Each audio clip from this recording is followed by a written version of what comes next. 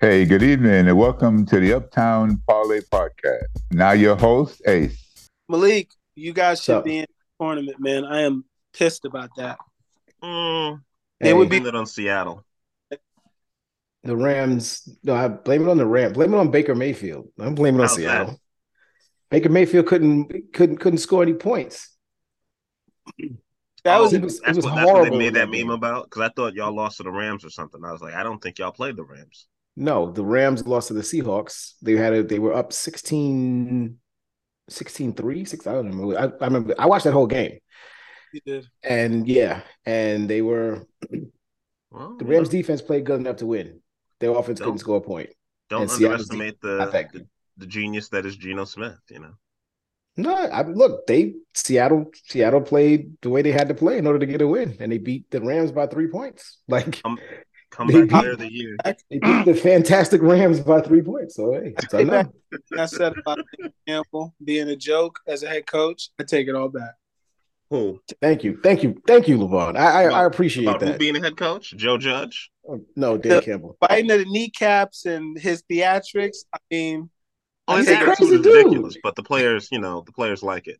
But they like I think the reason why that team played so well and what I saw in Hard Knocks is all of the coaches and all of the position coaches are all former players.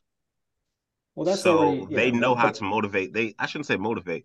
They know what to tell these guys to do because they've actually done it themselves. So they can explain it it's better. So they can but teach it. it's not so much about that. It's You about the play sure? calling. No, I'm in positive. I mean, All right. in terms of being able to get the most out of players, because you see that even with the Giants coach with Dable, like players will play for you. If they believe in if they believe in what you're preaching and they believe in what you can bring, they'll play for you, and you can Well, get coaches can do that. But in the end, the difference between the reason why the Giants are in the playoffs mhm. this year and they were not in the playoffs last year with a very similar roster Oh, I can tell you exactly why. um, is is Brian Day. If you watch the games, it's Brian Daboll's play calling in late game situations, yeah, that's putting true. the Giants in situations where they can win those tight games. They lost a lot of tight games last year because they did not get the right play calling in those tight situations. It was ugly. So Or can we just admit that Joe Judge is a terrible football coach? you can say that. I'm just saying you can say that too. I'm just How saying about we just put it like it is? Like he's just a bad coach. no. I'm Well, saying you can say that too. Go ahead, Lauren. I mean, there was a lot of players who are playing now who weren't last year. Yeah, Namely, No, because because he didn't put him on the field. Or unless you're Saquon talking about injuries. helped a lot. It really did. But it is what it is. But Detroit should be in the tournament, man. You know. In the playoffs? I You I mean the mean, playoffs? asked I'm the not. tournament. Yeah, that's the tournament he's talking about. You mean the I mean, playoffs? The hell are you talking about the tournament? the only reason it doesn't bother me is because when we had the opportunity, when we played Seattle and we had the opportunity to play Seattle, they came to Detroit and they whooped our ass like thoroughly. So to me, if that's the game that like if we had like lost to the Packers, if like the Packers got in, despite the fact that we beat the Packers twice, I'd be pissed. I get what you're saying. Yeah. You know, If it didn't come down to a head-to-head matchup between y'all and Seattle that you had at home and you were like, damn. right. If we had won that game, we'd be in, plain and simple. We'd be in because it's the same record, but we'd be in. The defense So wasn't as good then as it was at the end of the season. yeah. So I can't be really mad at Seattle getting in. If it's any other team, I would have been like, man, fuck this. But it's them, and they beat the shit out of us when they played us. It wasn't close. I think it was like, yeah, it wasn't close. It was like week 4 or something like that. Before we get into the playoff talk, what do you think? Who do you think was the best coach this season? And we'll Uh, separate it from the interim coaches and the head coaches. Doug Peterson. Really? Better than Brian Daboll. What Doug Peterson did, taking the worst team last for 2 years straight, and Yeah. pretty much with the same talent, minus Christian Kirk and Evan Ingram. And what did they win? Like, how many games in a row did they win to win that They division? won 5 straight. Five Five. straight. Yeah. I mean, Doug Peterson, And that's a former Eagle head coach I'm giving kudos to. I think Doug Peterson should win that award. I do. I think Doug Peterson should win it. Wow, I'm kind of surprised. He won the division. Malik, yeah, but he's in the easiest division in the whole thing. So, just saying. No, but they are though. Yeah. The division's trash. Like they have the two worst teams in the NFL in their division. It was bad this year, but they still that's a turnaround. What, 3 wins to 9, 6-game turnaround? It shows how bad of a coach that Urban Meyer was, in my opinion. Because he had basically the same team, except Travis Etienne was hurt. Yeah, he did. So I don't understand. But go ahead, Malik, what do you got to say? I mean, I'm almost always of the thought that unless there is a situation where you have a coach that's overcome like insurmountable odds to, do something that you just never expected, which is, I guess, what Brian Daboll did. I would just go with the best coach on the best team, right? Like the team that was able to put together the best record. So I would actually lean on Shanahan. That'd be my personal one, because he hasn't won one yet. Okay, no. He hasn't won Coach of the Year yet.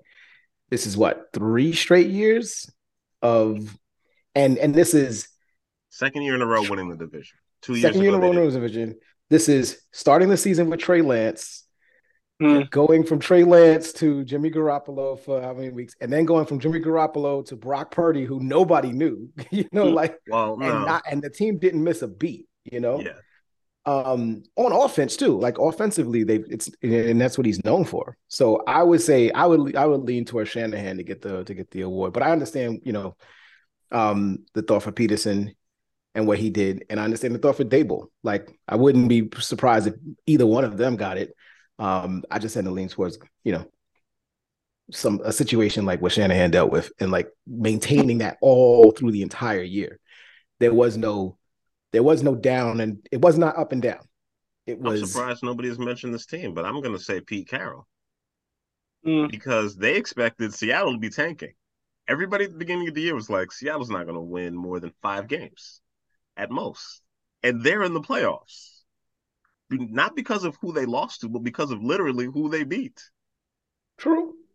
They are 9-8 only because they beat the other team that was also 9-8 that probably everybody wanted to see him, but like nobody thought Seattle Seahawks would be in the playoffs right now. That's true. The most improbable of all the teams that are actually in.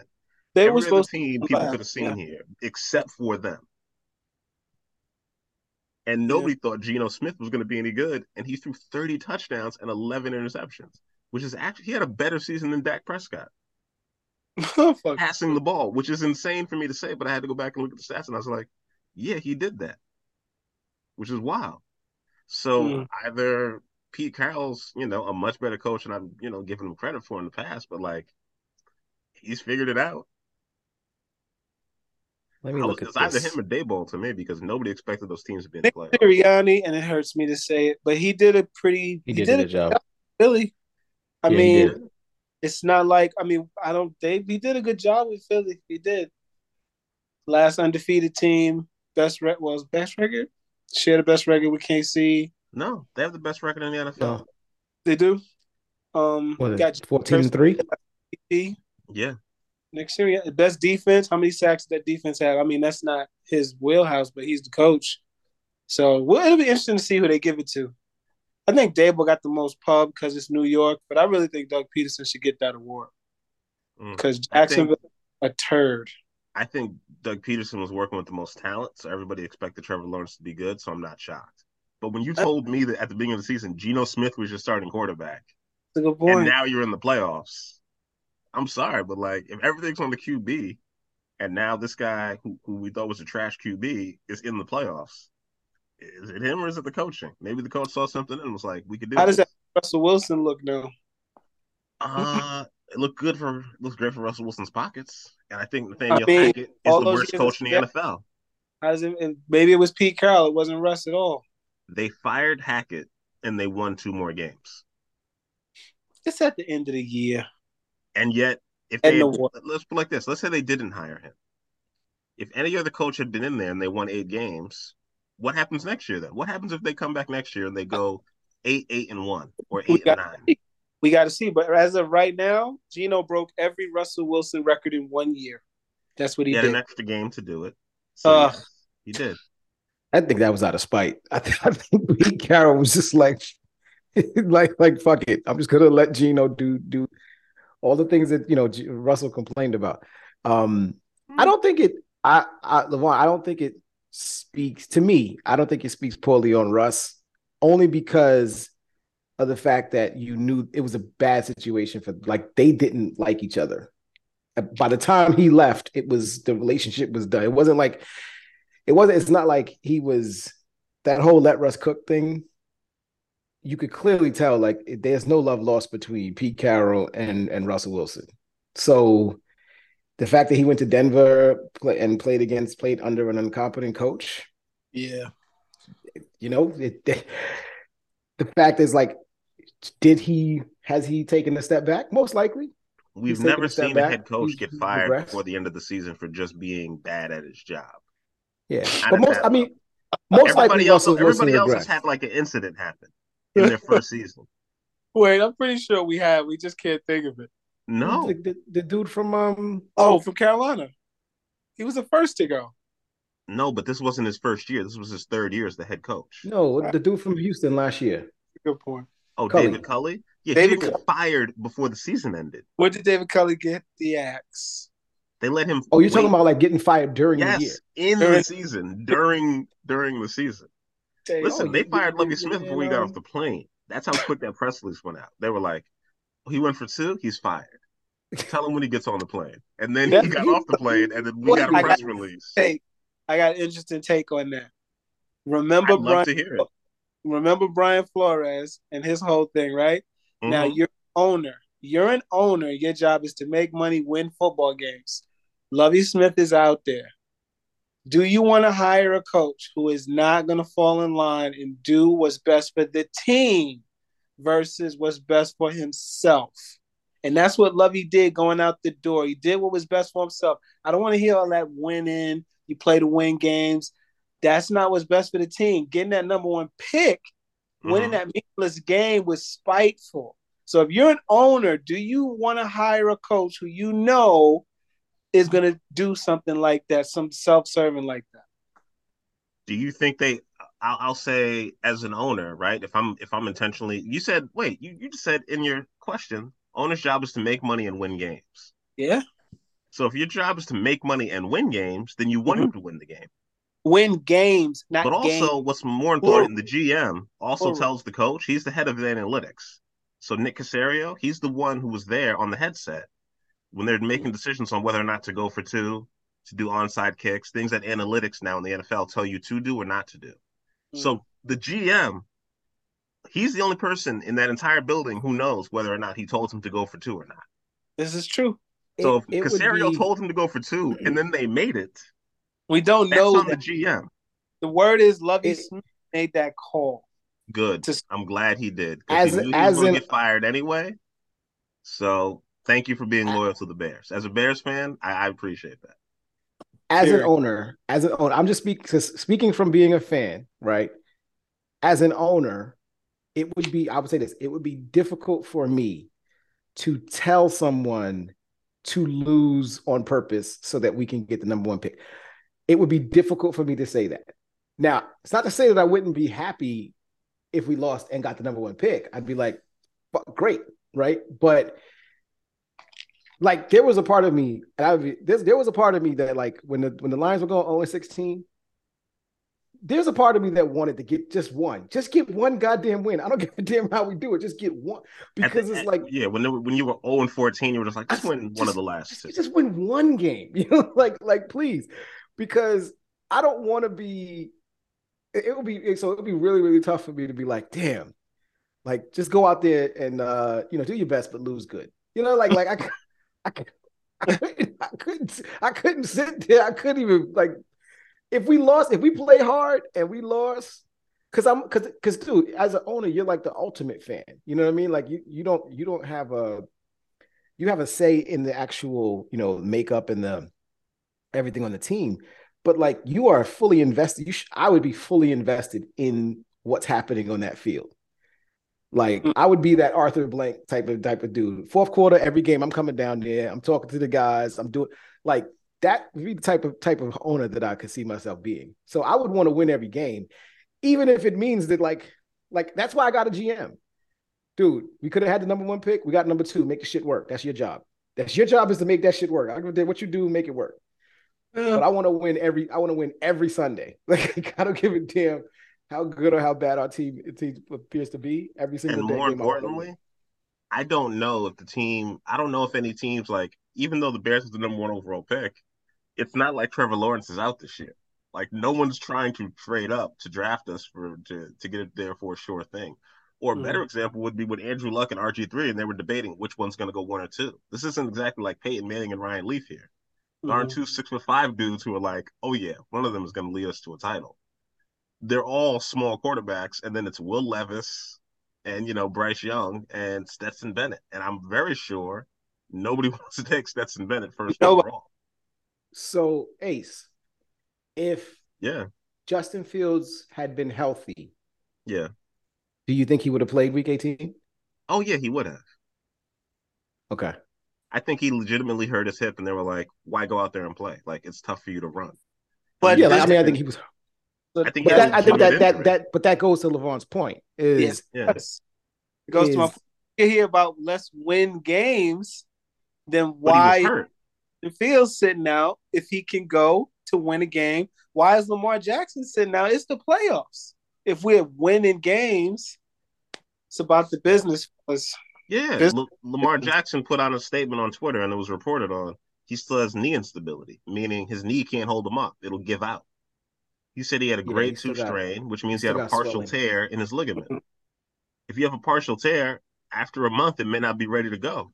Possibly. You're right. Yeah. So if he has a partial tear in his knee, in his PCL, like, if he goes out there and fully tears it, well, then what? He ain't getting that money. Exactly. Wait. I heard that. I see why he's not playing.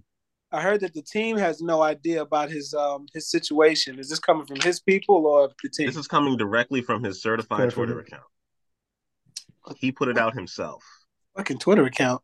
Is it coming from his physician or the team physician? No doctor reported on it. He reported on it himself. Fuck that. Well, the team reported on Monday or Tuesday. The team reported that he had swelling, and he still had swelling in the knee as of last week. So he said he still has swelling in his knee as of this week. Yeah, and he still has knee instability. That was reported by not Schefter. It was Rappaport, Ian Rappaport, and it was also reported from The Athletic, who was the beat reporter for the Baltimore Ravens as well. So I believe that he is hurt. Contract or no contract, if he went out there and hurt himself further, he would just be out longer. Let's say he had his $180 million fully guaranteed contract like he wants, right? $40 million a year, 4 years. Maybe he'll sign it, maybe he won't. I don't know. Let's say they offered him that and he said yes before the beginning of the season. If he plays with that hurt knee and he messes it up worse, now he's RG3. Now he's never the same again. Mm-hmm. Well, he's already better than RG3. I think he's legitimately hurt. Because if he goes out there and wins this game and crushes it, then he's the man. And now they know, we really got to pay him. He's really going to get all this money. It's like Aaron Judge. But if Aaron Judge gets hurt halfway through the season and messes up his shoulder or his elbow doing something, well, now he doesn't get that crazy contract till he gets paid till he's like 41 years old. It's true. Oh, but to that point, like I see what you're saying, Ace. I see what Levon. I see exactly what you're saying. The business side of it is you play for the best opportunity to get your team better, so you can win games in the future. I get that. My problem is for me. My problem is my competitive streak. I am too fucking competitive to. I will say, like, if they're hurt, don't play them. Yeah. But whoever goes out there to play, y'all better win. Because play to win. Because guess what? When them owners meetings come up and I gotta be in a room with Jim Irsay, I'm gonna look right at him and be like, we bust that ass. That like, you know, like that's what I'm because I'm that dude, right? I'm that guy. I'm that guy. So I was like, that's why for me, it would still be important to me. It was like I would be thinking about that draft pick, like, yeah, sure, whatever. We could have had one. We got two, whatever. Fuck it. We still whooped your ass. That would be me. I'll be happy with that. I'll live with it. Because in the end, like there's still 70-year-old billionaires, fighting over, And to be completely honest, right? If they really feel like they're going to get, think about it like this: San Francisco traded up to get Trey Lance. He hasn't helped them do anything. Right. They look like they're on the verge of a Super Bowl with the guy they drafted in the 7th round, which is some Tom Brady type stuff. Yeah. A mediocre quarterback doing what he needs to do, just operating the offense, and the defense is just killing everybody. And feel free to jump in whenever you want. So all Brock Purdy has to do is not turn over the ball. The only thing I would say, though, where Levon, I completely agree with you, is if Peyton Manning is sitting there, if John Elway is sitting there, if fucking, the best of the best, if that quarterback that's coming there is literally like, if everyone in the world is telling me if the Victor Wembanyama, the LeBron James is sitting there at number 1, and I got a chance, do not fuck this up for me, because that one is different. You know what I mean? Like that dude hits different. If you're telling me it's the difference between Peyton Manning and Ryan Leaf, like, yeah, we got a problem if y'all make me miss out on Peyton Manning. Everybody thought Ryan Leaf was going to be the man coming out. Malik, I toss this into you then. The Jets was actually in the same situation, and they dumb behind thanks to Adam Gase won the game. And that's how they got the number 2 draft pick instead of number 1. The Jets could have had the number 1 and got Trevor Lawrence. Trevor Lawrence was number 1. But yeah, so that one, yes. So and perfect. That's the perfect example. I would have been pissed. And they fired Adam Gase. I would have been pissed at Gase because Trevor Lawrence was generational. Everybody said that. Whoever drafted number 1 was getting Trevor Lawrence, and that was like take your team to the next level. If it's that type of like can't miss Andrew Luck, Peyton Manning, Trevor Lawrence type of dude, yeah, I'm just not gonna watch the game. And that's exactly what happened. What happened. Adam Gase did that shit. That's a big middle finger. Unlike a Lovie Smith thing. Lovie Smith is different, but Adam Gase was just basically a middle finger. He knew he was getting fired. He was getting fired 3 weeks ago. What's the difference with the Lovie Smith thing to you? Well, I don't think Bryce Young isn't Trevor Lawrence. No, hold on. Let it go. I want to hear. Besides that, I don't think Clay. I think Lovie Smith is just basically winning just to win for the people on the team, for the players on the team that's fighting hard for this thing. I think he truly actually cared. Unlike Adam Gase. Adam Gase didn't give a crap the last 5 weeks. Gotcha. And Lovie's an old school coach. Like I wouldn't expect Lovie to be thinking about draft capital. You know what I'm saying? Like he's the type of coach he doesn't strike me as that type of coach. He doesn't strike me as the type of coach that has the long game, like, that has that long game in mind. He strikes me as the type of coach that's literally coaching for Sunday. And then when Monday comes, he's coaching for next Sunday. And that's it. like you might have to sit him down in the room and have a real conversation with him about like, listen, dude, I understand you want to win. We're playing the long game here. We're playing for 5 years from now, not now. And we need you to, make some moves, do some things. And we just need you to listen to what the GM says, listen to what the analytics are saying. Don't go off a feel. Because all of that going for 2, even that Dan Campbell, the flea flicker play, the hook and ladder play, that's all feel. Ain't nobody, that it gets called, but the head coach is the one that says, sure, go ahead and run that shit. You know what I'm saying? Like, and everybody says, like, if the Lions had the chance to make it to the playoffs, they probably don't run that play. Oh, no, I think they do. I think they do too, but I'm just saying, like, a lot of people don't believe that that's, not because why not run something you've never done all year just to make sure we get this first down? And I was like, when I saw that, I was like, that was beautiful. That was if beautiful. You're up, the theory is if you're up 4 points that late in a game, with an opportunity. First off, you're not throwing the ball. No, I even said, I think Levon even put the message in the chat. Yeah. Why are they still throwing the ball? And I was, Yeah, and I was like, well, because they I don't. tried to take out your running back by throwing a chicken wing at him while he was already being tackled, which I thought was a really dirty play. And I was like, I oh, was they didn't even just call going. Yeah, that elbow to his friggin' face, man. that was crazy. Yeah. That was crazy. the elbow to his dome, and I was crazy. like, oh, I guess the rules aren't the rules anymore. Refs took the Sunday off. Okay. Like, he doesn't get the flag. But yeah, so that's why I said like that type of coach, I think he was coaching off a field. And so sometimes you have to rein that in. Like the organization has to rein that in and be like, look, we need you to coach to what's coming. Don't coach for now. We ain't gonna make the playoffs. We're a bad team. Try to coach, just like coach the team, get them ready for the game. But if we lose, it's not on you. And I think that's the other thing. But nobody ever told him that. You see, that's the thing. Because he didn't know he was going to be there past Sunday. Right. No, if there is no trust, if the coach doesn't trust the ownership, that whatever happens, you're good. You're okay. Then maybe that's why he's like, you know what, fuck all y'all. I'm out. Welcome to the Uptown Parlay Podcast. We got Ace, Ant, Malik, and our special guest, Levon, is back. Wait, hold up. How's your special guest? Just like how we used to do it back in the days when we go to Malik's house or whatever like that. After one time, you're not a guest no more. Fuck all that shit. It was 3 times. It was the All third right, time. Oh, it's third time. I had it. Yeah, but Levon's been here more than 3 times. I had it after my first time. You missed a also, bunch he was of like, "You're not a episodes. guest no more. Get your ass over there." I'm like, can be special. It's great. We were like 15. And we were like 15. It wasn't my house yet. Well, you the person who lived there, so it was your house. Nice.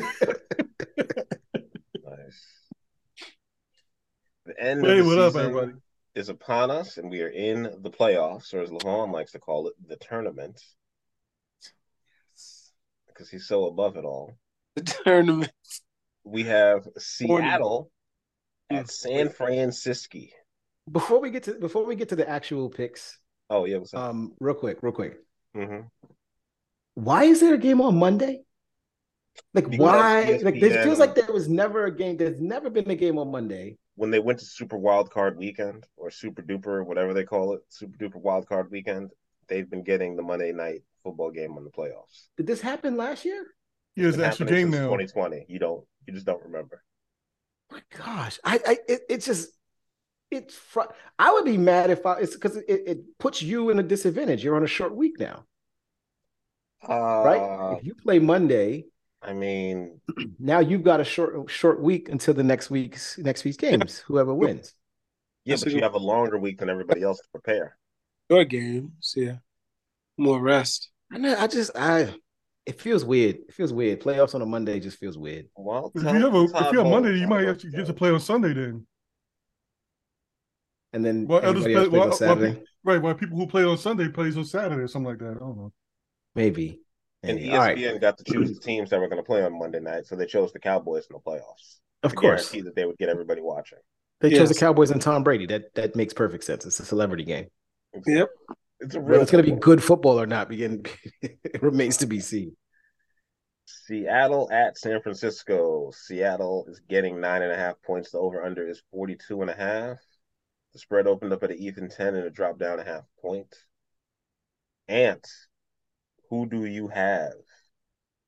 Oh, wow. I'm surprised you're going with me first, but I'm going to take Geno Smith, and I'm taking Geno Smith and the under in this one. The reason why I'm not taking San Francisco is because they got I know people have been believing in Mr. Irrelevant here, but I think they're going to take it to a different level here with Seattle. You got to remember, there's different levels when it comes to the NFL. You have the preseason where they rev it up a little bit. Then you have then you have the regular season, and then you have the playoffs. The playoffs, everything's on the line. Wait, what's the name's going to throw out so many? He's going to throw out so much different things at this young quarterback. We're going to see a different change here. And you got to remember here, yes, this is a betting thing here, but I'm the gambler here. So I'm going to go over, I'm going to take the risky thing here. And, give me Seattle and give me the under this one. And this is going to be my first lock of the week. All right. Levon, who do you got? Who's going to be brave and take the underdog and show that he's the bravest right out the gate. He's taking huge underdogs. Seattle squeaked in to the playoffs. They barely made it. I'm not impressed with this team at all. I think the Niners destroy them in this game. I don't think it's even close. Geno Smith's Cinderella story comes to an end abruptly, and I'll take the Niners in this one, and I'll make that my lock, my special guest lock for the week. All right. I'm going to go next. I'll give you a couple of reasons why I agree with Anthony. I didn't realize anybody was going to agree with me, but I think this is too many points. I believe that San Francisco is going to win. I don't think they're going to beat them by 10 points or more. I think Anthony's right. I think he's going to see a level of defense and concentration on him, and they've been able to scout him over these past couple of weeks, and he's still a rookie. Now, he has played 45 games in college, which has given him a lot of experience, and I think the fact that he has such a good team around him, including the offensive line, and I'm just talking about the offense here, but Geno Smith has been in the league long enough to know what San Francisco is capable of doing and what they can do. He's a 30-year-old quarterback. He's been in the league for a while. He's seen Russell do it in the playoffs. He understands how to read defenses much better than Brock Purdy does. I expect Seattle to cover. I don't expect Seattle to win. If Seattle won this game, actually, no, let me not say that. This will not be the most shocking result if Seattle won this game. Everybody else will be shocked, but I wouldn't be completely shocked. I'm going to take the under here. I don't think if Seattle can keep it close, there'll be a lot of points scored. Brock Purdy is going to have a turnover here. He's thrown 2 touchdown passes in every game he's played. Seattle has gotten to see him and play against him. They've seen this defense twice. It's hard to beat the same team 3 times in the same year. So that's why I'm taking Seattle to cover. Go ahead, Malik. Wow, you guys are really on something here. They got better receivers too. 9.5 points is a lot. I do agree with that. But not only am I taking San Francisco, I'm locking in San Francisco as my first lock of the week here. 2 reasons. Number one, in the wild card round, I looked this up. In the wild card round, there have been 11 teams that were double-digit underdogs in a wild card game. The record of those teams is 2-9, and the two wins were 2 home teams. So road underdogs of more than double digits are 0-9 in the wild card round. They've never won, and they ain't gonna win. It ain't gonna start with Geno. Geno's not bucking that trend. Number two, the second reason is Seattle is one of the worst defenses against the run. They are pretty good against the pass, but they are one of the worst defenses in the NFL against the run. I don't expect Brock Purdy to have a huge game. I think you guys are right on that. I think the playoffs is definitely a different beast, and he's going to see different types of strategies and different defenses against them, and he's probably going to struggle at least a little bit to make something happen there. But I do think with Christian McCaffrey, Deebo Samuel, and all of the things that Kyle Shanahan is going to be able to dial up on that team from a talent perspective, I don't see them having a problem running all over Seattle and taking this game pretty easily, especially at home. So I'm taking San Francisco. I'm taking the over because I think this number is pretty low. So I'm going to take the over because if I'm taking San Francisco, I'm assuming that they're going to score somewhere in around 30 points, 28 to 30 points. So it means I only really need to get about 16 from. I'll need to get about 13 or 14 from Seattle to cover that number. So I'm going to take San Francisco and the over, and I'm locking this in. All right. Saturday night main event: the Chargers at the Jaguars. Ant, who do you got? Oh, Jaguars are getting 2.5 points. The over/under is 47.5. That's a good question. Who do I got? I'm gonna go with the Jaguars on this one. Kind of weird, but yes, I'm gonna take them. I'm gonna take them in the under. There's no real rhyme or reason behind it. I just shook my little magic 8 ball. I'm gonna call it that way. I'm gonna take the Jaguars in the under. Okay. Levon, who do you got? This is a much better game.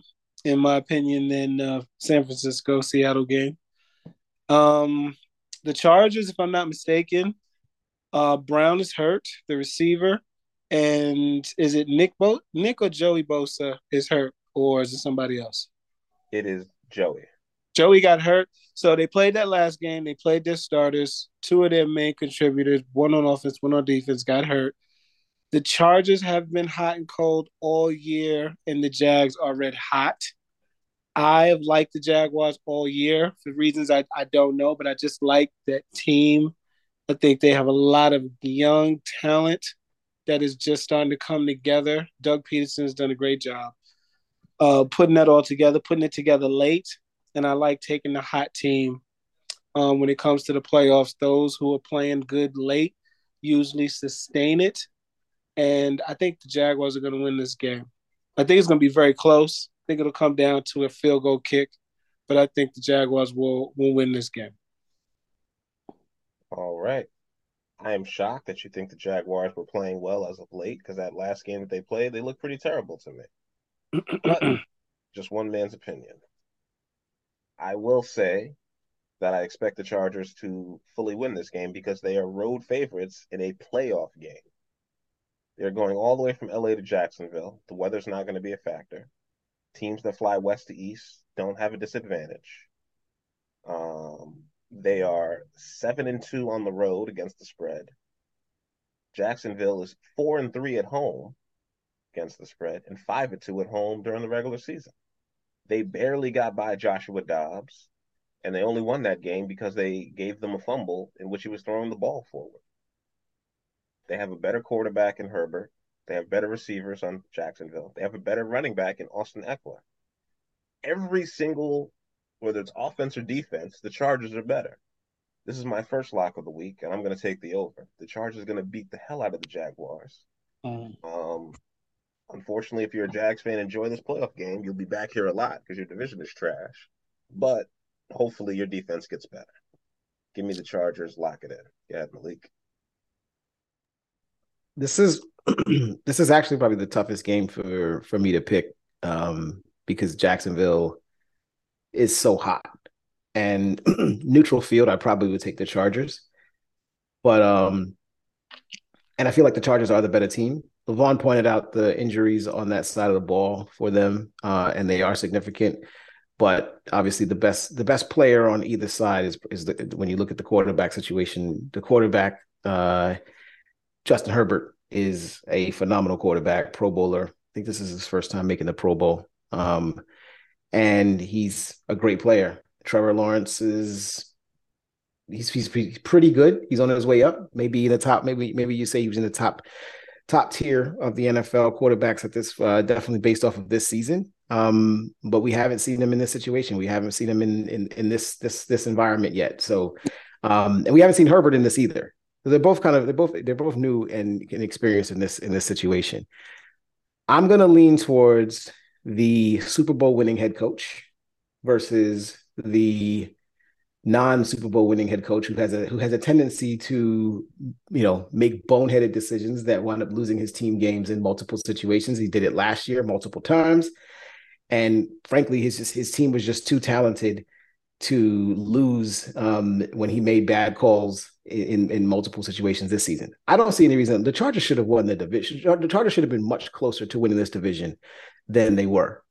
I personally think that the Chargers have underachieved to some degree. They're in the same division as the Chiefs, right?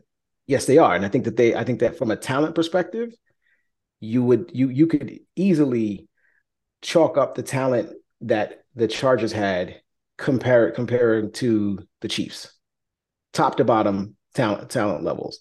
Where you see the main difference is the Chiefs have Andy Reid and the Chargers do not. I think Doug Peterson is the difference in this situation. I think he gets this team beyond the Chargers. They're at home and they're the home dog. I like the home dog in this situation, so I'm going to take Jacksonville and I'm going to take the under. Side note: Sean Payton is going to be Chargers head coach next year. Bank on that. Chargers head coach. He's not getting fired. Yes. You say that, but if the Chargers get smoked in this game, I wouldn't be surprised. This team is way too talented to be Yeah. not at the top of the AFC. To not be in the conversation with Kansas City, with Cincinnati, with Buffalo. Like, you look at this team top to bottom, like this team is super talented. They had nothing to gain or lose from that game last week, and he played his starters and he lost to them. Both of those players are expected to play this week, but they got injured in the game. And I'd also like to point out that Khalil Mack is still playing and he is fully healthy. Yeah, you would say that about Khalil Mack, wouldn't you? No, he's on the Chargers. He's their other defensive end opposite of Joey Bosa. So I'm just pointing that out. He's teetering on the end. He's kind of like the Quinn guy on Philly. Gotcha. Okay.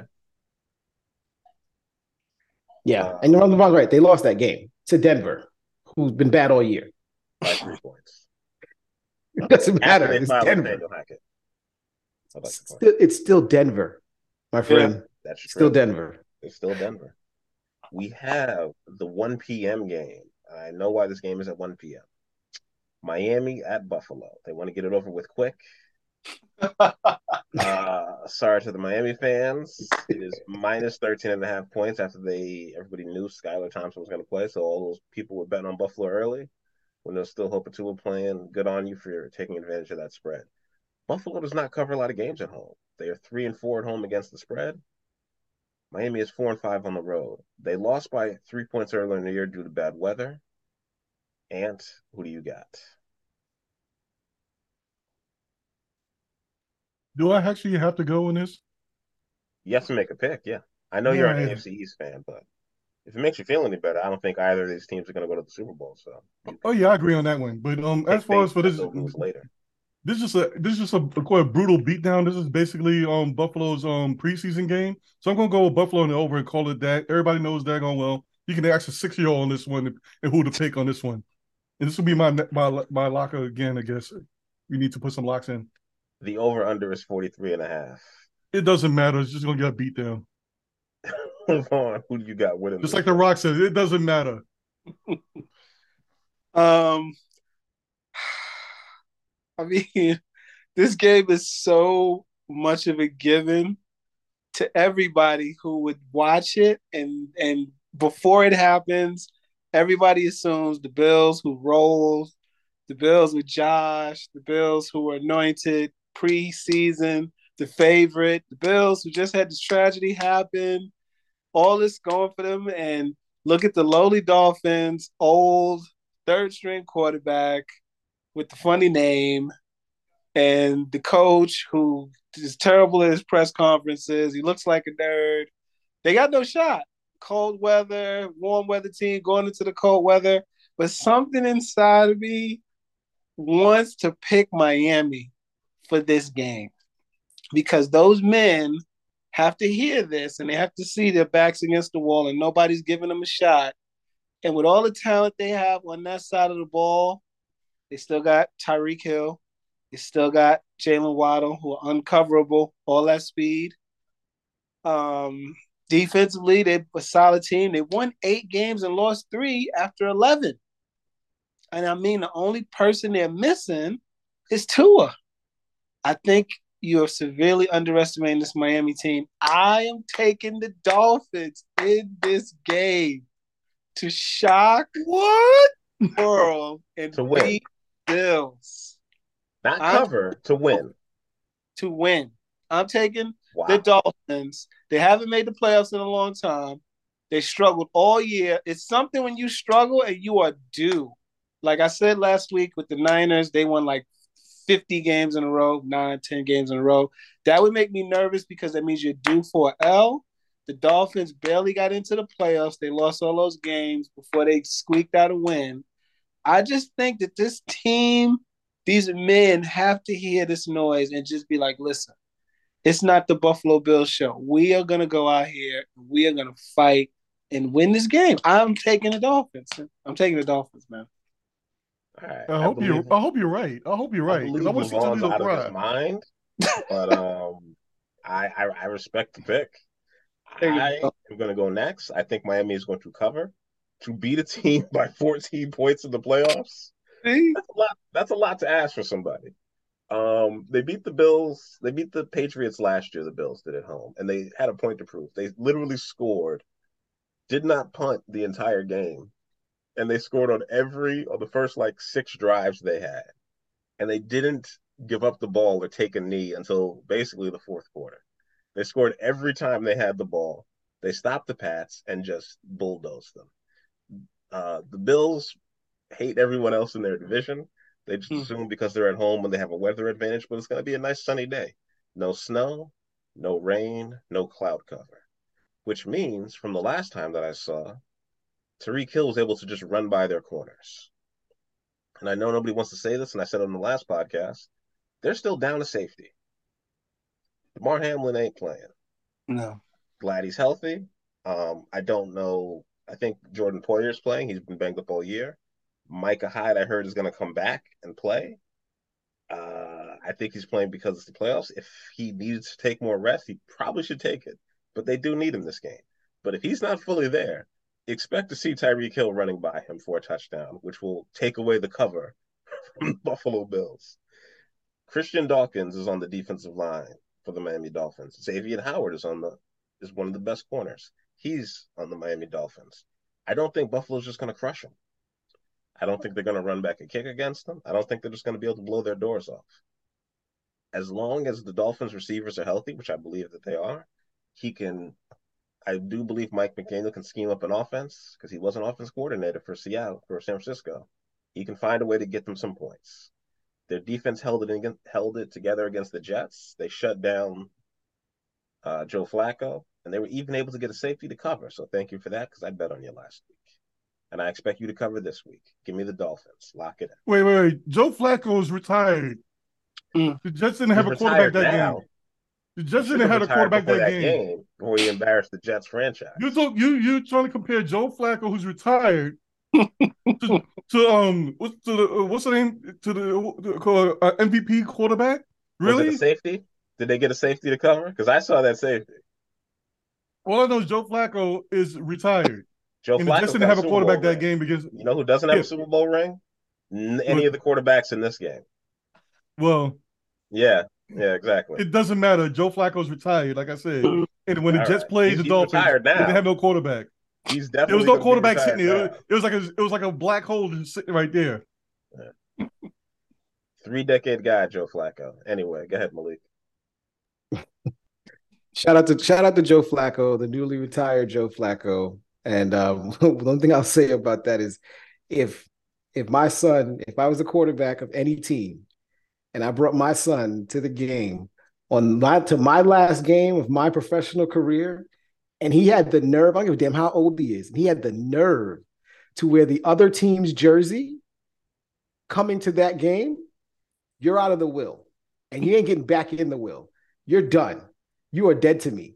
I don't give a damn if you're 6. That is something that you're gonna live with that shit for the rest of your ever loving life. And when it's all said and done, I'm gonna have a pick. The only thing that's gonna be in the will when the executive pulls out the will, what'll be in the will is it'll have the will and it'll have a picture of you as a 6-year-old kid wearing a fucking Tyreek Hill jersey on my last game, the last game of my NFL career.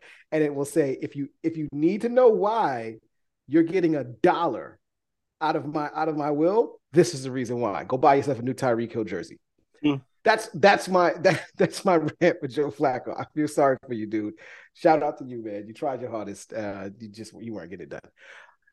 For this game, Buffalo's going to win. I think Buffalo's going to win the game. I think Buffalo's going to cover. I don't really have much to say about that. So I'm going to pick Buffalo and the over because I do think the game will score a little bit better. I think Skylar didn't play bad.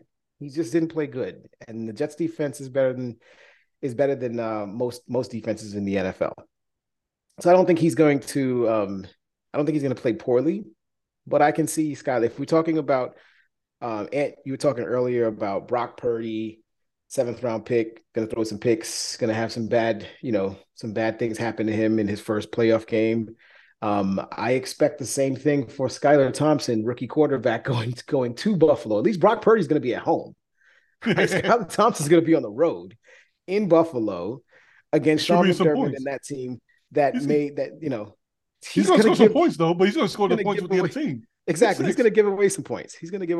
So I expect Buffalo to get a turnover, at least a couple of turnovers, maybe get a touchdown, a score on defense, and continue to ride the momentum that they've gained throughout this whole situation. Again, shout out to Damar Hamlin and his family.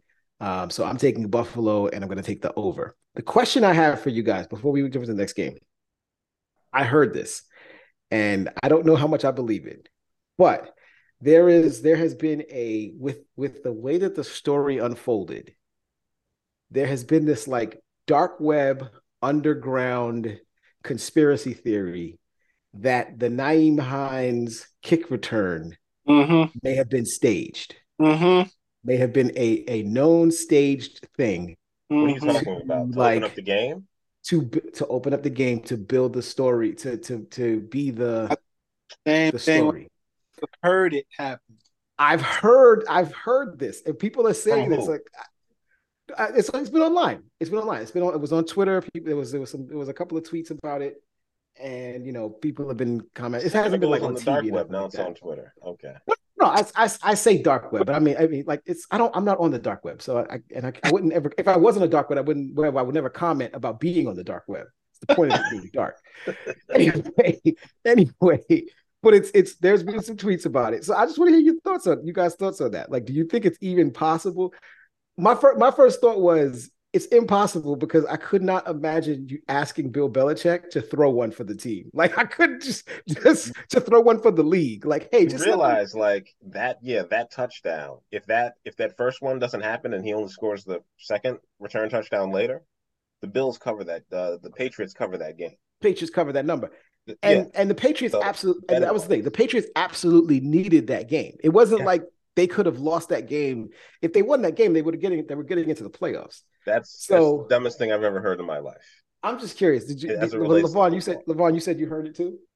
I've heard it, but for the same reason, the Patriots needed that game, and I don't see why in the world they would agree.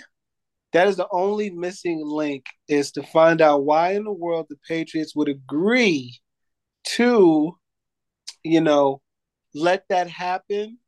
And they were in control of their own destiny. It wasn't something where they needed to win plus 100 other things needed to happen. They just needed a win, and they were in. So with that being said, I've heard it, but I'm like Ace, I don't believe it. I think it's just spec. But it also is too storybook to be true. That this guy returned the opening kick. It was like, just real bad cinema type shit, in my opinion. Well, actually, it'll explain the reason why for all these years, the refs have been on the Patriots side. We one solid for you do solid for us. Just kidding. But as far as for this, I don't believe it happened. It's just a good play. Buffalo was basically on that high, the emotional high. Nyheim Hines is a really good running back, and I think they realized when they traded for him, they could use him in the passing game, and also more importantly as a returner. He's a very fast running back, like Raheem Mostert. So I think he just had a great return. Yeah, that's what happened. It just still is bad. And I'd like to point out, the Bills didn't actually really play well that game. They didn't really play great against the pass that last game. So that's also why I think Miami can cover. Skylar Thompson I'm not expecting him to play well. I'm just expecting him to not turn the ball over. And if he doesn't turn the ball over like Mac Jones did, who looked like the best version of himself that last game, somehow threw 3 touchdown passes against this vaunted Bills defense, who also needed to win, because if the Bills lose that game, they don't have this neutral site AFC Championship scenario. They're going to Kansas City. Right, they're the 3 seed. Yeah. So they had to win as well. So, that sounds nuts. Yeah, I just thought it was a very interesting, very interesting conspiracy theory that people were throwing around. I also think it was just very interesting that there were 2 kickoff returns in that game, and it took probably until Wednesday for them to actually replay the second one, which was a longer kickoff return than the initial one. Yeah. Every single time I saw a highlight for that game, because I didn't watch the game live, right? I was watching another game. Every single time I saw a highlight for that game, they showed the 97-yard kickoff return. It wasn't until Wednesday when I saw a different highlight on a different network where I actually saw the highlight of the 101-yard return. It was Devin which Hester was a better return, which Yeah. was a better return. It was longer, everything. So I just Everybody found hit that their interesting. block, and he ran by like 3-4 people. It was wild. I just found that interesting too. Like nobody care. We don't care about the 101-yard return. The 97-yard one is the one that everybody talks It about. was the first one. It's great. Great. All right. New York Giants at the Minnesota Vikings. I'm going to go first. The Vikings are going to win this game. Are the Vikings going to cover? No, because the Vikings never cover a spread. They are 4-5-1 against the spread in their last 10. They are 4-5 at home. They are 8-1 at home, which means they don't lose at home. The Bills found a way to lose to the Minnesota Vikings. The Vikings are the only team in NFL history to ever win more than 12 games and have a negative point differential. I didn't know that was possible. And they beat the Bears by like 19 points in that last game. And they still had a negative point differential after winning 13 games, which does not make any sense. So I believe Minnesota will win this game. I expect this game to somehow be a 1-point game or a push. If I could bet on a push, I would. Minnesota Vikings are going to win. They're not going to cover, and there'll be like 80 points scored in this game. It's going to be like 47-46 somehow. I don't know how, but that's what's going to happen. Go ahead, Levon. I didn't want to comment on this game for obvious reasons, and it's the New York Football Giants, especially when we make the tournament. The New York Football Giants. Played this team 3 weeks ago. I watched that game because I taped it a good 5 times this week, and it was very, very evenly matched. Both teams. We'll have Adoree Jackson back for this game. We'll have Xavier McKinney back for this game. I don't know if Hockenson and Jefferson will get off like they did with those two back in the secondary. Second time you play a team in such a short span, familiarity, it's hard for me to get past my bias. And it would be hard for me to pick against a dome team that has won close games all year, including the one against us. I'm gonna try not to be a big fan and pick my love Giants. I'll pick Minnesota in this game because they did win 13 games. They have a much better, more dependable offense than we do. And their defense at home, that stadium is loud. And I just don't believe in the receivers that we have. They've been playing well lately, but when the lights get bright, I don't know if those guys will be able to win their matchups and get open for Daniel to hit them.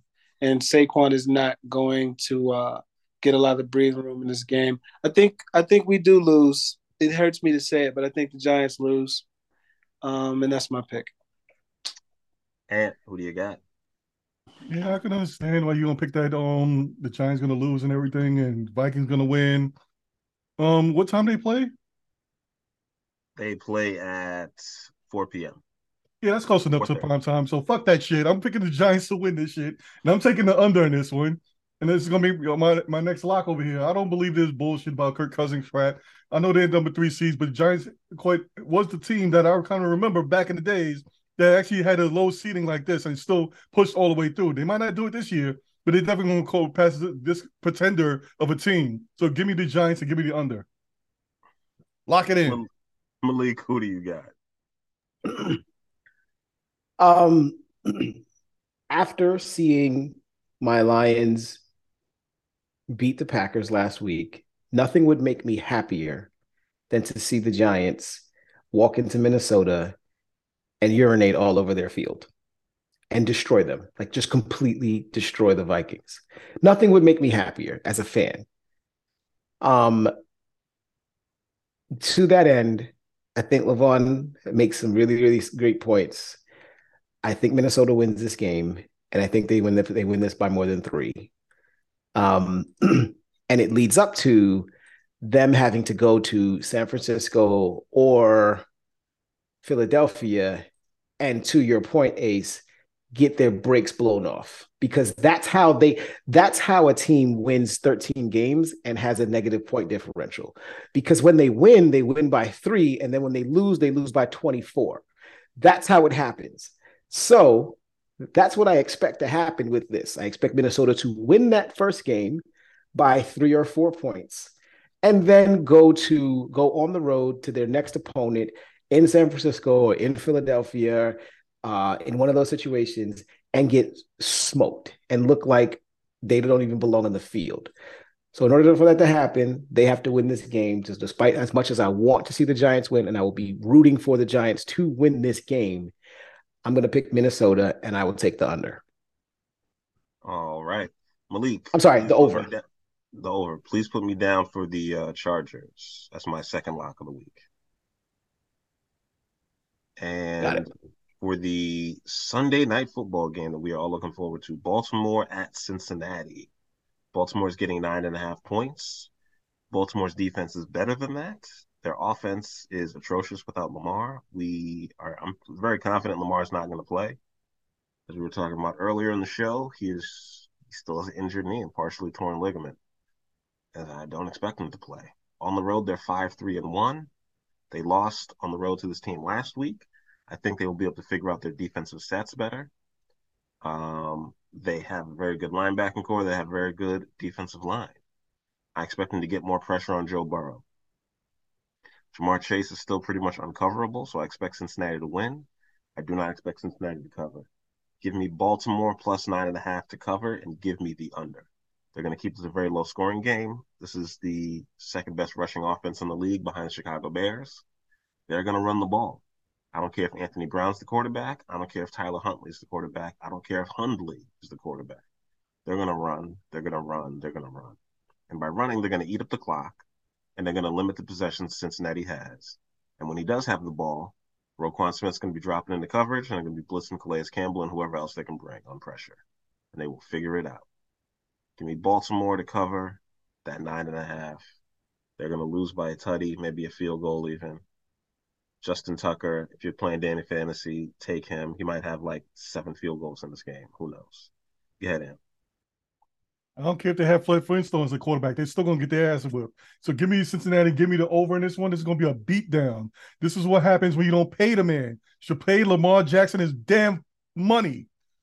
Yes, he might be injured, but at least he would have been there right now if you would have paid his money and, gave him some job security. He might have actually quite at least try to play for you guys. But if he's not, you guys are going to lose. Going to get your behinds whipped. Don't care who you put in there. Don't care how many times you try to run it. You're going to get your behinds whipped. I don't care if your defense. You're going to get your behinds whipped. I'm going to keep sending it over. You're going to get your behind whipped. Give me Cincinnati and give me the over. If I had another lock, I'll put that in. This is definitely a lock for anybody in the world to put. Since you guys out there have a lock, put it in, put the money on this, beat down, and if you see Lamar maybe in a different uniform next year. I bet you're hoping he's in a Jets uniform. Yeah, Levon. Of course. This is a tough one to call. Kind of like the Miami, Buffalo, at least for me. Similar situations, division rivals going up against each other. One is without a quarterback. No one thinks they have a shot without Lamar. Aaron, talked up the run game and all that other stuff with Roquan Smith. I know he used to be a Bear. That doesn't matter. Cincinnati rolled them a week ago, and they're looking to roll them yet again, and they probably should. But if I could pick Miami, why can't I pick Baltimore? Because I don't believe both teams will get upset, and I think the Bills are the team that's going to get upset. I think the Bengals are loose. They feel confident. They're very cocky. They are the defending AFC champs, but they get no respect as the defending AFC champs. Not even in the preseason did they get that respect. Everybody already put Buffalo and KC in front of them. I think they know that. The team has a swagger about it. And I think they roll Baltimore in this game. I think they roll them hard. This is a blowout. It won't be close. I'd like to point out in their last 5 meetings against Cincinnati, Baltimore is 4-1, which means the last game they lost to them is the only game they've lost to them in their last 5 times they've seen them. Did Lamar play in those? And who was the quarterback in that last game that they lost to them? Anthony Brown. And who's the quarterback this week? Tyler Huntley. No. It's going to be Anthony Brown again. No, Tyler Huntley is taking first-team snaps. The backup. Anthony Brown, the third string rookie from Oregon / BC, is not going to be starting. Doesn't really matter. It ain't Lamar. It kind of does. Like I said, could really be kind Fred of Flintstone back there. Nobody gives. Huge All difference. right. The Bengals won by 9 last week And they're giving them 9.5. and they're giving them 9.5 this week. Wait, And okay, go ahead. I'm sorry. Go ahead. No, I was say, I'll be quick. The Bengals won by 9 last week. They're giving up 9.5 this week. And if you watch that game, and this was the game I was watching during the 1 o'clock slate. I was watching this game, and I was watching the Pittsburgh game, and I was flipping between Pittsburgh, and then the Jets and the Dolphins. And if you watch this game, Cincinnati did not play a good game. They were still, I don't know if they were still hungover with the whole situation that happened in week 17 with DeMar Hamlin and everything that happened on their field, or just kind of the emotions of that week leading up to the game. But they did not play a good game overall, and they still won by 9 points. So my personal feeling here is that I lean towards the Ravens with the points, because of the fact that this is a team that knows Cincinnati very well. This is your third time playing them. So I lean there. I would try to tease this down to maybe Cincinnati -7, and then tack on that game if you really want to tack on that Buffalo Miami game into your teaser. If you can get Cincinnati -7, and then you can get, Miami Buffalo +14, Miami +15, or something along those lines. You can take that. So you give 2 points on one and take 2 points away on the other. I would take something like that. Because of this 9.5, I'm going to take Baltimore to cover. I don't feel good about it, so I'm not locking it in. But I definitely think Cincinnati wins the game. I just think it's by a touchdown and maybe a little bit less, because Baltimore knows that in order for them to win this game, they have to keep it close. They have to keep the game close. They have to keep the game within a score in order for them to try to eke something out. And if Huntley is starting, I think that's worth 3 points, 3 additional points. So I'm going to allow Baltimore to cover this number. So I think the game ends something like 26-21. And Levon, I'm really counting on the fact that Patrick Queen doesn't have to cover as much ground, which is why they signed Roquan. So that's what helps them in terms of blitzing, because they have to cover them now. I was thinking about the 4 and he's a Pro Bowler as well, so that's why it actually helps. Did you say that Baltimore's 4-1 in the last 5 meetings? Against Cincinnati, yes. So the last meeting, Cincinnati won. The one before that, I don't remember Baltimore won.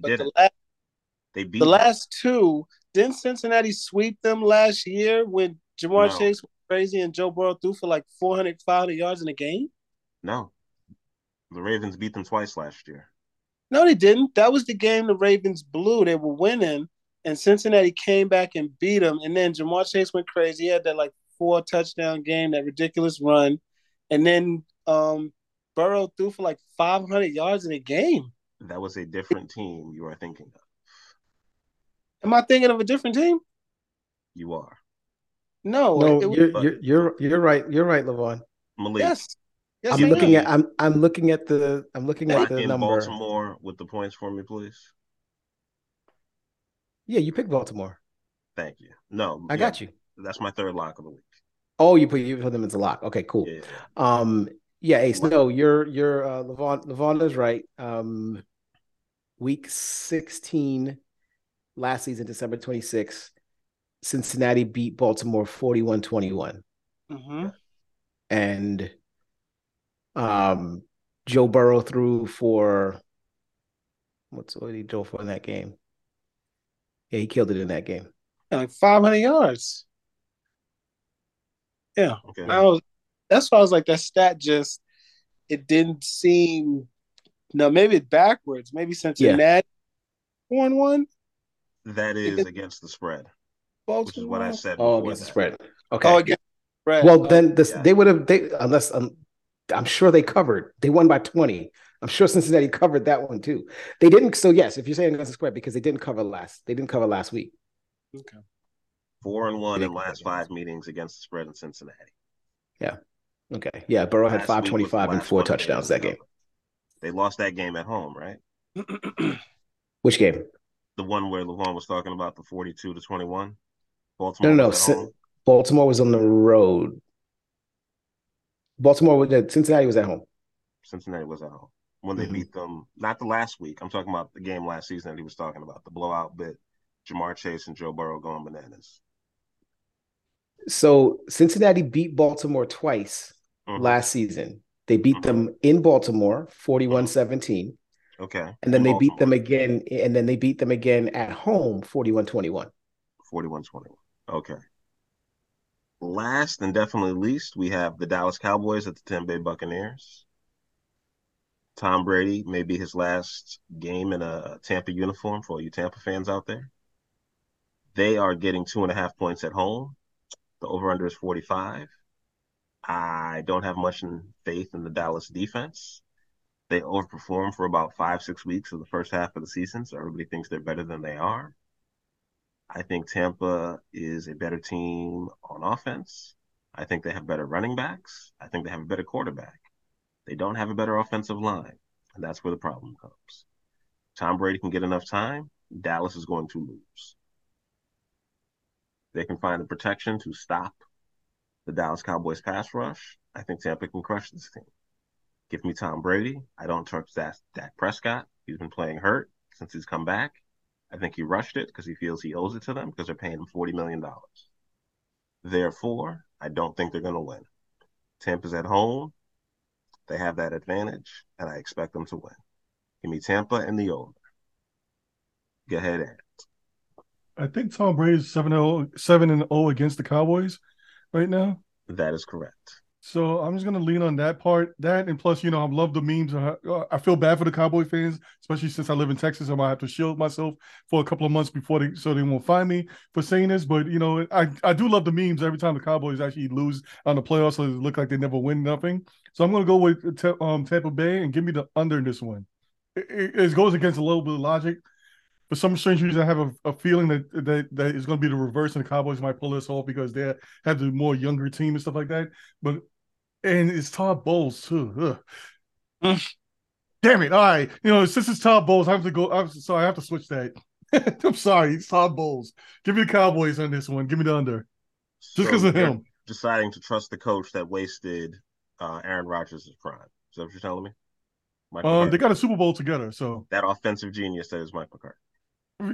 Todd Bowles was quite one of the contributors to the fall of the Jets. So the Jets are the contributors to the fall. No. Todd Bowles was part of that.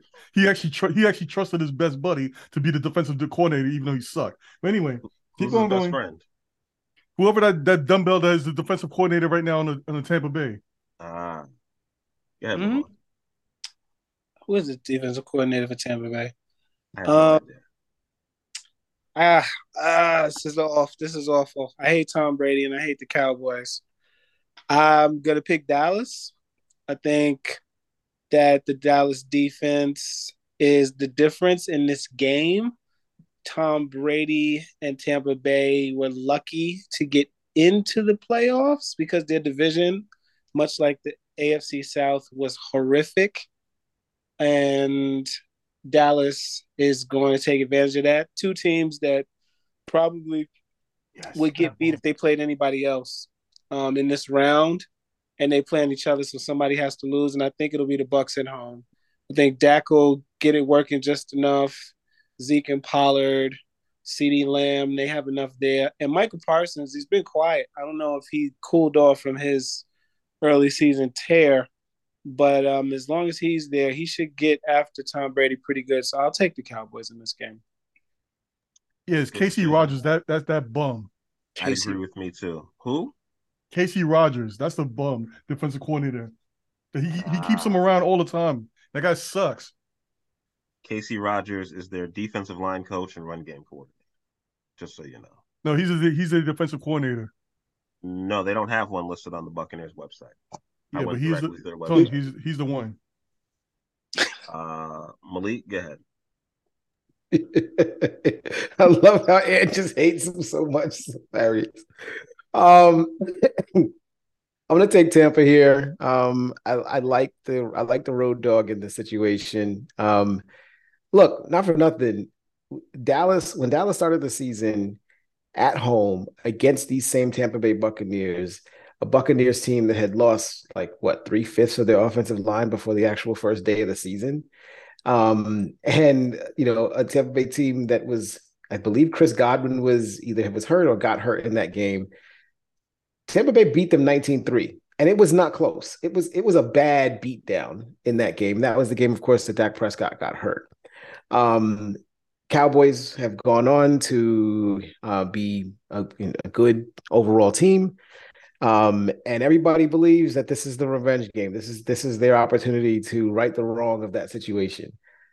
Well, Tampa Bay knows how to do. If Tampa Bay knows how to do one thing, and Tom Brady knows how to do one thing, it's beat the Dallas Cowboys. That's clearly he knows how to do that pretty well.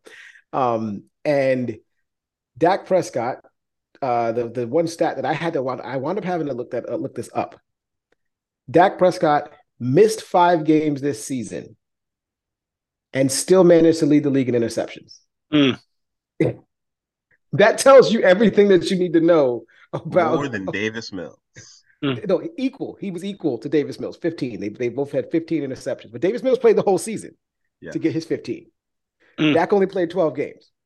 So that tells me that Dak Prescott and the Cowboys are still not where they need to be to win these types of games.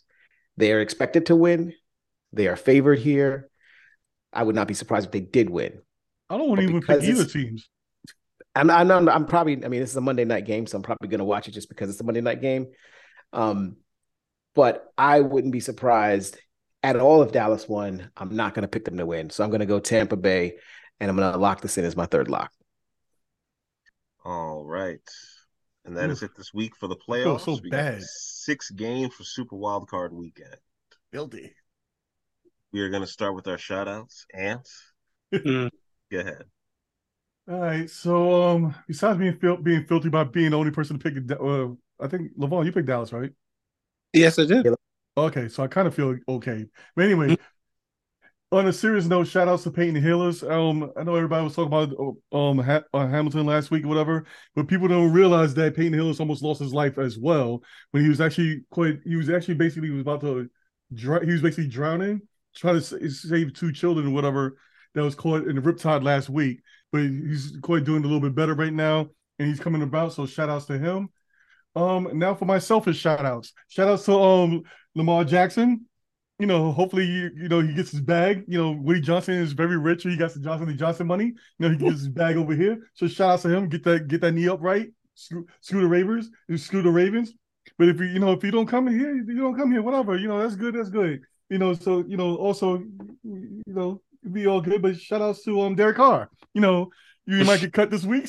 So you might get the bag over here. But I feel so ashamed for saying this stuff. But anyway, shout outs to you. Whatever you doing your thing. Your coach over there don't know what the hell he's doing unless he plays in New England. Come over to the Jets. Might win a ring or 2. Shout outs to you. Shout outs to a serious shout outs also to Mike LaFleur. I think he got kind of screwed over at the end on this one. He had a bad quarterback in Zach Wilson who didn't want to pay attention. But anyway, shout outs to you. Hopefully you get a good job and one day, you be a head coach. Shout out to you. That's about it for this week. I think I'm good. I think I quite humiliate myself enough, and shame myself by, promoting 2 quarterbacks that might not even be listening to this podcast. But anyway, shout out to y'all guys. Levon. Oh man, I don't have any shout outs, so I'll do a shout out to to Tibbs, coach of the New York Knickerbockers.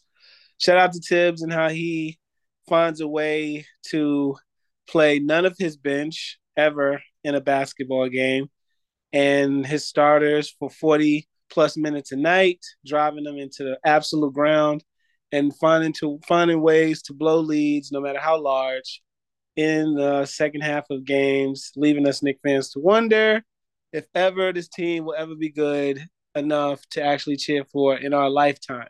Shout out to him and his adopted child, Julius Randle, who is still on this basketball team, still getting minutes. I do not know. And shout out to Tibbs. All right. I'm going to be a bit long-winded tonight. Before you go, last one shout outs. Shout out to Frank Wright too. Sorry about that. Frank Reich. Oh yeah. Hopefully he becomes the offensive coordinator of the New York Jets. Shout out to him. Wow. Very, very self-serving shout outs today. I like that. Keep the focus on what's important. Number one. All right. Got that right. I was going through playoff appearances by teams, and I just wanted to shout out to the Arizona Cardinals for being the team that has literally lost the most games in NFL history because they've existed since 1898. So they've had more opportunities than everybody else. And shout out to them for also having the least amount of playoff appearances of any team that's existed in the NFL pre-1970, pre-merger. They have 11 playoff appearances, 11 times. 125 years they've existed. So I was cut it down to 100 to even it up with the Bears and the Packers and the Giants and all the other teams that have been around for about 90 plus years and the Steelers. 11 times. And they decided to fire their head coach. What difference do I think that's going to make is zero. I don't know. They have no GM. They have no head coach. I don't know what difference that's really going to make. You gave a quarterback an extension and a QB an extension this offseason and the GM, and you appear to want to fire all of them. I don't know how you're running your franchise. I do understand why now you have 11 playoff appearances in 125 years. You have a dedicated commitment to never winning outside of Larry Fitzgerald. And unfortunately, he decided to retire. He's like, I'm good. I'm out. I'm going to go get in the booth or something. I'm going to figure this out, but I'm not going to sit here and let Kyler Murray throw me over the middle and have somebody take out my knees. I'm good on that. I already got y'all to the Super Bowl, so let's wrap this up. And shout out to my Chicago Bears for snatching defeat from the jaws of victory and getting that number 1 overall pick. I appreciate Lovie Smith for saying, you can take this job and shove it. I'm not working here no more. Even though you knew you were going to get fired, you decided to go for 2, sir. And I respect your loyalty to Chicago Bears, even extending to another team, decided to go get that win. And when I saw that score, I was like, oh, they lost it again. Just like when they were beating the Cowboys. And then Houston found a way to come back and get that win. So shout out to Houston. Shout out to all the citizens of Houston who are cheering for their team to lose, but somehow they won. I appreciate you guys. And last and definitely not least, shout out to the New York Football Giants. Who, even though they've existed for 97 years and have been to the playoffs for 32 times, and they have 4 Super Bowl championships, they still somehow have a negative playoff winning percentage. Somehow this team that's been there so much loses so often. So do me a favor, when I put that huge bet in on Minnesota to win, do what you usually do in the playoffs and take this out.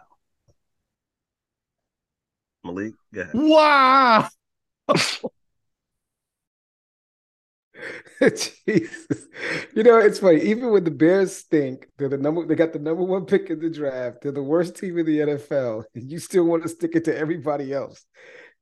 In the one year when you should be as quiet as a church mouse. No. Talking about football, this is when you double down on your trollness. That's double down on my trollness. What the Arizona Cardinals are the losingest franchise in the history of the NFL. They are the Philadelphia Phillies of the NFL. Yes, you're talking about history. I'm talking about now. As of today, you are a fan of as of today, you are the fan of the worst team in the entire NFL. That's your claim to fame. Only by record this season. How the hell else do you rank a team? I think that's the only way to do it. None of our teams are in the playoffs except for the Giants, so I don't want to hear it from you. I'm just saying. I'm saying, for the best of the worst. I'm saying, in the words of Kendrick Lamar, sit down and be humble. That's all I'm saying. Nope. Got the number 1 overall pick. No humbleness here. But clearly you don't. Shout out to, first and foremost, shout out to all of the talking heads at ESPN who on Monday, Mr. Stephen A. Smith, Robert Griffin III, and there was one other person that I cannot recall. All 3 of you picked TCU to beat the Georgia Bulldogs in the national championship game And I'm convinced that the only reason that you guys did this is because you knew that this game was going to be played on ESPN and ABC, and you wanted to make sure to get you wanted to promote getting fans to actually watch this thing. And so you picked TCU because Stephen A. Smith hosts the flagship show on ESPN, and Robert Griffin III was calling the game. And so you picked them to make it intriguing, knowing full well that this was Mike Tyson versus Peter McNeely. This was the ass whooping of all ass whoopings that was coming. Everybody knew what was getting ready to happen, and you guys just let the world down. And so, this is not you know what? TCU earned the right to get blown out. They earned and Peter McNeely earned the right to get his ass whooped. They beat Michigan. He got there. He got his ass whooped. That game was the worst game I'd ever seen. It was over by the first quarter. Mattress Mac was wallowing in his own horrible selection of TCU. I don't even know if he's a TCU grad. I know he's from Texas, but I don't know if he's a TCU grad. That's the only thing that would have given me giving him a pass on this if he was just picking his alma mater, whatever. So shout out to ESPN for tricking any fans into picking TCU with those 14 points. And Vegas should be very happy with you guys. Shout out to, I don't usually give this, but shout out to LeBron James. If you guys didn't hear this recently, LeBron, obviously you guys know he just turned 38. He's had 40-point games. He's had a couple of 40-point games. The Lakers are playing better, so on and so forth. Anthony Davis is still hurt. He's got, 15 different. I honestly think my knees are better than Anthony Davis's knees at this point in his in life. Like my knees and my ankles are much better than his. And I'm out of shape, 42 years old, and I'm pretty sure that I could run up and down the floor and not hurt myself as much as Anthony Davis does. Well, anyway, LeBron James was after a game where he scored like 30 some odd points and he was doing his thing, whatever, they won. He was approached in the locker room or going towards the locker room by a reporter who asked him about, his thoughts on the Lakers needing to do something to get him some better players, to get some better talent on his team. And I don't know I can't quote it verbatim, but he said something around, you know what they need to do. I know what they need to do. Everybody knows what the fuck they need to do. And it rings true because the Lakers have been sitting on these 2027 and 2029 draft picks and not giving that up because for some reason they believe that those things are more valuable than the current team with one of the greatest players in the history of the game on its roster. And no, let's not try to make this team better to try to win another championship because in 2027 there's a sixth grader out there that we want to make sure that we have the ability to draft in 2029. Because, we need to make sure that kid's available, that pick is available for that kid when he's coming up. Yeah, so shout out to LeBron for saying what we all say. I don't give a shit about 2027. I'm not going to be playing in 2027. So I can care less about those picks. Trade them. I can play now. Give me a pick. Give me a couple of players and let me go win a goddamn championship. Shout out to LeBron for keeping it real and telling it like it is. It's your fault that the team is what they are now. It's your fault that Russell Westbrook is there. But guess what? I don't care about that. Get me better players and let me go win a championship and get the hell out of my way. Shout out to LeBron James for doing that. Shout out to, this is the funniest story that I've seen all week. Shout out to retired NBA player Jared Jeffries. Did you guys hear this? No. Jared Jeffries. Smush Parker trying to become a ref. Jared Jeffries was recently on The Price is Right, and he won a Toyota Prius. Oh, nice. wow. Shout out to Jared Jeffries for needing to go on The Price is Right to win a Toyota Prius. Wow. Shout out to you, sir, for that accomplishment. And he won it. And you have to, if you guys get a chance, go watch the video of him winning it, and the amount of the elation in his like you think he won an NBA championship. Like that was how proud he was of that moment in his life. It's the same moment that housewives and truckers get really, really happy when they win on The Price is Right. Jared Jeffries, former NBA player, former New York on The Price is Right. I'm not hating on The Price is Right.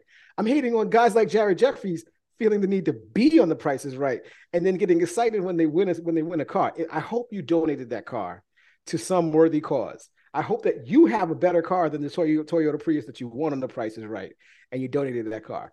But anyway, shout out to you. You look like an old dude. I wouldn't have known it was you until somebody told me it was you. Shout out to you for winning that game, for winning that prize, and enjoying yourself there. I think that was all I had. I think I had one more, but I cannot remember it for the life of me, because you know what? Because I'm old, and that's okay. But I ain't as old as Anthony Davis's niece. So shout out to them shout out to everybody, and good luck this weekend. All the teams, all the players out there. Yes. Hope everything works out.